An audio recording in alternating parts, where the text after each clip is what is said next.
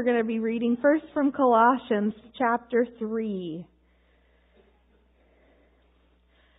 For those of you who might not have been here or with us the last couple of weeks, beginning at the beginning of January, we've been looking at the ways in which we are united with Christ and the major or the key parts or the key activities of Jesus, His death, His resurrection, His ascension when He went from earth to heaven. And today we're going to be looking at how we are united with Christ in His promised return to earth. So this is the one event that's still in the future to come, the one event that we haven't had experience, but we get to be a part of because we are united with Christ. And all of these are things that are talked about in Colossians 3, which describe what this new life in Christ is supposed to be about. So will you join me in offering a quick prayer to God, asking Him to bless the reading of His Word? God our Father, God the Son, and God the Holy Spirit, we pray for Your presence now to be upon us as we open Your Word. May we hear the one thing that You are trying to communicate to us today. May we open our hearts to receive it, our ears to hear it, and our minds to understand it. May we be willing partners in this covenant that You have made with us, Lord Jesus, by the shedding of Your blood. In Your name we pray. Amen. So, if you have been raised with Christ, seek the things that are above, where Christ is, seated at the right hand of God. Set your mind on things that are above, not on things that are on the earth. For you have died, and your life is hidden with Christ in God. When Christ, who is your life, is revealed, then you also will be revealed with Him in glory. Put to death, therefore, whatever in you is earthly: fornication, impurity, passion, evil desire, and greed, which is idolatry. On account of these, the wrath of God is coming on those who are disobedient. These are the ways you also once followed when you were living that life. But now you must get rid of all such things: anger, wrath, malice, slander, and abusive language from your mouth. Do not lie to one another, seeing that you have stripped off the old self and its practices, and have clothed yourselves with the new self, which is being renewed in knowledge according to the image of its Creator. In that renewal there is no longer Greek and Jew, circumcised and uncircumcised, barbarian, Scythian, slave, and free. But Christ is all and in all. As God's chosen ones, holy and beloved, clothe yourselves with compassion, kindness, humility, meekness, and patience. Bear with one another, and if anyone has a complaint against another, forgive each other. Just as the Lord has forgiven you, so you also must forgive. Above all, clothe yourselves with love, which binds everything together in perfect harmony. And let the peace of Christ rule in your hearts, to which indeed you were called in the one body. And be thankful. Let the word of Christ dwell in you richly. Teach and admonish one another in all wisdom, and with gratitude in your hearts sing psalms, hymns, and spiritual songs to God. And whatever you do, in word or deed, do everything in the name of the Lord Jesus, giving thanks to God the Father through Him. This is the word of the Lord. When Christ, who is your life, is revealed, then you also will be revealed with Him in glory. I think that talks about a lot of things. There's a lot of instances in which we are revealed in glory with Jesus. One of which being last week when we talked about how our lives here on earth are a thin place for Jesus' glory from heaven to shine through and around us. But I also think that this is talking about when Jesus returns and when there will be no more ability to deny His rule and His reign. And He is revealed in glory to the whole world. So that's where we're going to camp today. And there's a couple of things I want to start off by saying. And this is something that I could say every week, but I'm choosing to say it this week in particular. I do not ever say all there is to say about any text that we study together. I say some things that are very pointed on a particular topic or theme for particular reasons. And so today when we talk about the second coming of Jesus Christ, we are not going to talk about all there is to talk about. We aren't going to be able to answer all of the questions that we have about that. But we're going to talk specifically about how being united with Jesus matters and what that shapes for our future involvement in the return of our Prince of Peace. Okay? So there's lots of different scripture passages that talk about the second coming of Jesus. And one of them in particular we're going to look at from 1 Thessalonians. And so this is when you just turn the page over in your Bible to 1 Thessalonians chapter 4. Now the church in Thessalonica was mostly, if not completely, made up of people who were not Jewish, but who became Christians. And in their old religion, the one they converted from, they had no view of the afterlife. So to them, when they died, and that was it. And so this church in Thessalonica, who has come to believe in Jesus, is also dealing with this. Well, so first of all, they're dealing with this worry of this change in worldview. Like now they believe that there's something, but there's still this whole, we don't really understand what this thing is, and doctrine is still developing. And so they write to Paul for advice because Paul is their teacher about Christianity and what to believe and what Jesus taught. So the church in Thessalonica is dealing with this question of what happens after you die. And they're also dealing with the fact that they're in a pretty hostile environment. The city of Thessalonica was worried about this growing Christian community because they had stopped making sacrifices to the Roman gods. And the city itself was worried that Rome was going to catch on to this bit of disobedience. So I find it fascinating that the church in Thessalonica is worried less about their own situation and more about what happens to their brothers and sisters who have died. Their concern is not for themselves, but for those that they hold dear who have passed on. Because they have this worry that because they're still alive and they're waiting for Jesus, that they're at some sort of advantage to their brothers and sisters who have died. And so Paul writes back to them, and he doesn't tell them, as we'll see, what happens after death. That's a very mysterious thing. We know that we're welcome in heaven, but we know our bodies aren't in heaven until the new heaven and new earth. And that's about all we know. But we're welcome in heaven because we're united with Jesus, right? Who's welcome in the throne room of heaven. That's what we talked about the last 2 weeks. But what Paul does tell them as a way of comforting them is what happens when Jesus returns. So if you read with me in 1 Thessalonians chapter 4, we're just going to read a few verses beginning at verse 14. For since we believe that Jesus died and rose again, even so, through Jesus, God will bring with Him those who have died.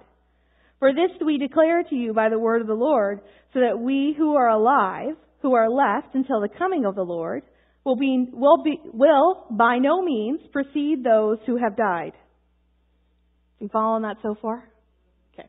For the Lord Himself, with a cry of command, with the archangel's call, and with the sound of God's trumpet, will descend from heaven, and the dead in Christ will rise first. So the resurrection of the dead will happen. Then we who are alive, who are left, will be caught up in the clouds. The NIV translates that as will meet up in the clouds together with them. Oh, here it is. I'll start that sentence over. Then we who are alive, who are left, will be caught up in the clouds together with them. So with those who have risen from the dead, to meet the Lord in the air, so that we will be with the Lord forever. Therefore, encourage one another with these words. So now the word meet that's used in this translation is a very specific word in the Greek. It means a very specific kind of meeting. And it's a word that's used when a dignitary or a government official is coming to a town. And so the town readies to receive that official. And then instead of waiting for the knock at the gate, so to speak, they go out on the road, meet with the official, and return to the town with them, and are therefore revealed with that official in his glory upon his return. And so when we think about the return of Jesus to earth, and the fact that this particular verb is used to describe our meeting up with Jesus, the resurrection of the dead and those who are alive go up to meet Jesus in the clouds in order to welcome Him back to His kingdom, His new heaven and His new earth. And it's as though by proximity we are revealed with Him in glory. And we are united with His return to earth, to His earth, to the earth where He walked and lived and breathed.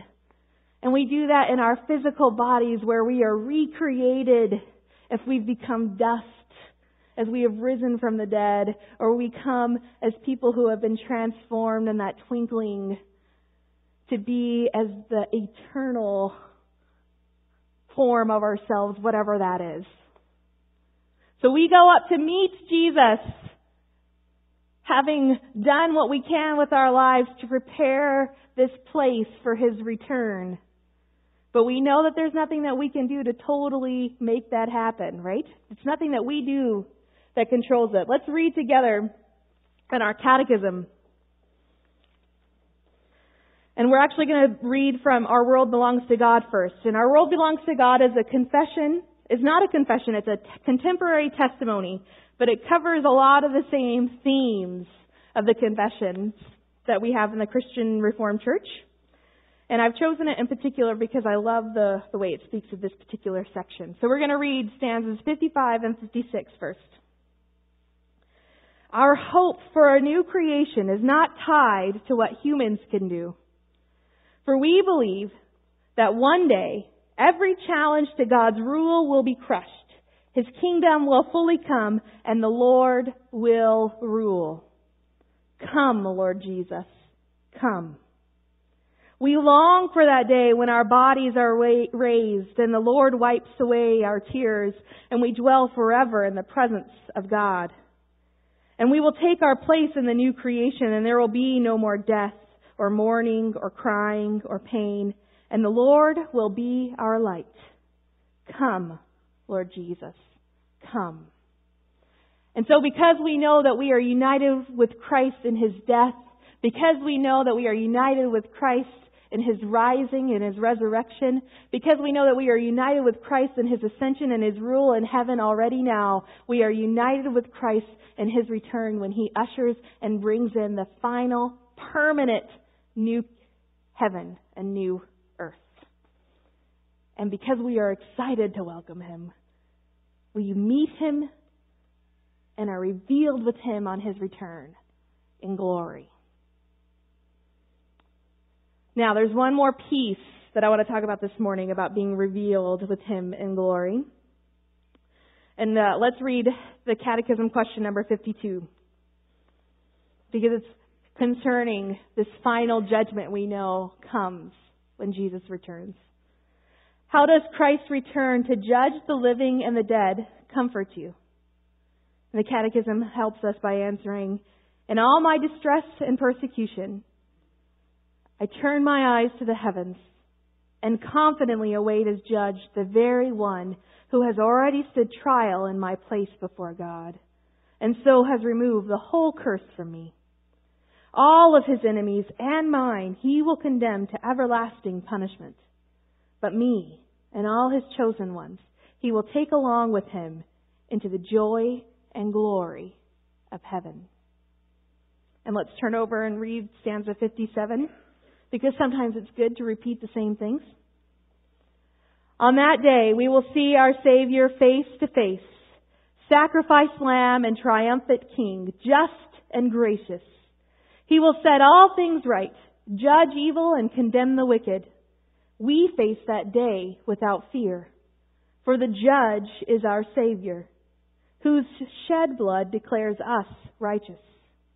We live confidently, anticipating His coming, offering Him our daily lives, our acts of kindness, our loyalty, and our love, knowing that He will weave even our sins, sorry for that typo, and sorrows into His sovereign purpose. Come, Lord Jesus, come.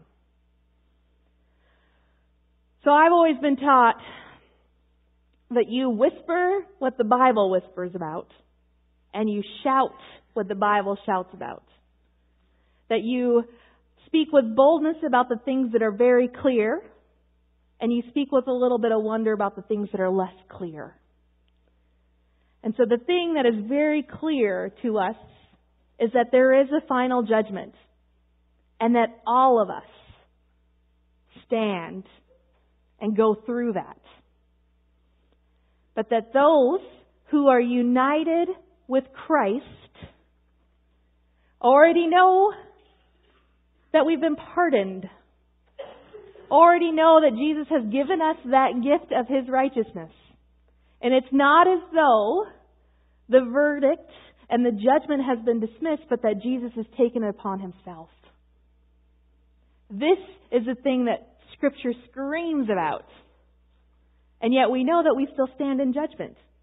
We still have a conversation with God about how we lived our lives. We have a conversation with God about the fruit of our faith and its everyday expression.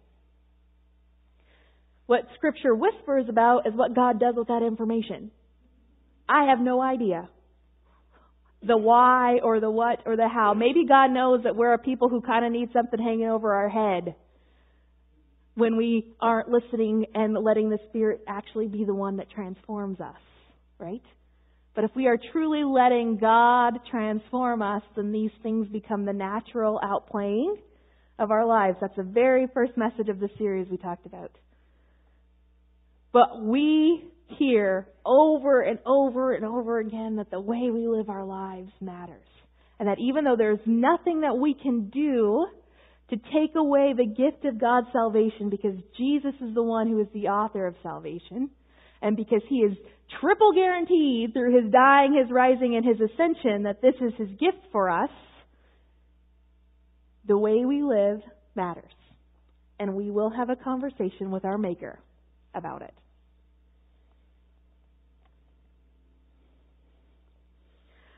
But we face it without fear. And we are revealed in the glory of Jesus when we receive our pardon.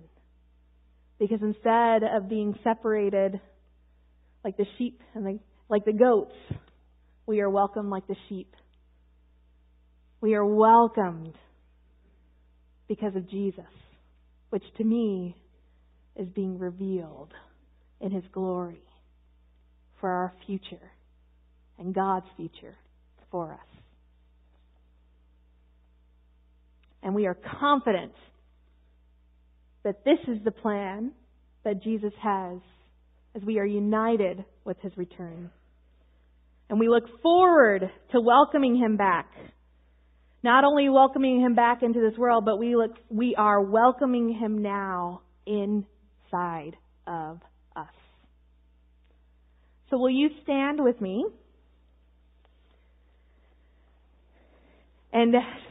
And let's say together these words of celebration and praise to our God from stanza 58 of Our World Belongs to God.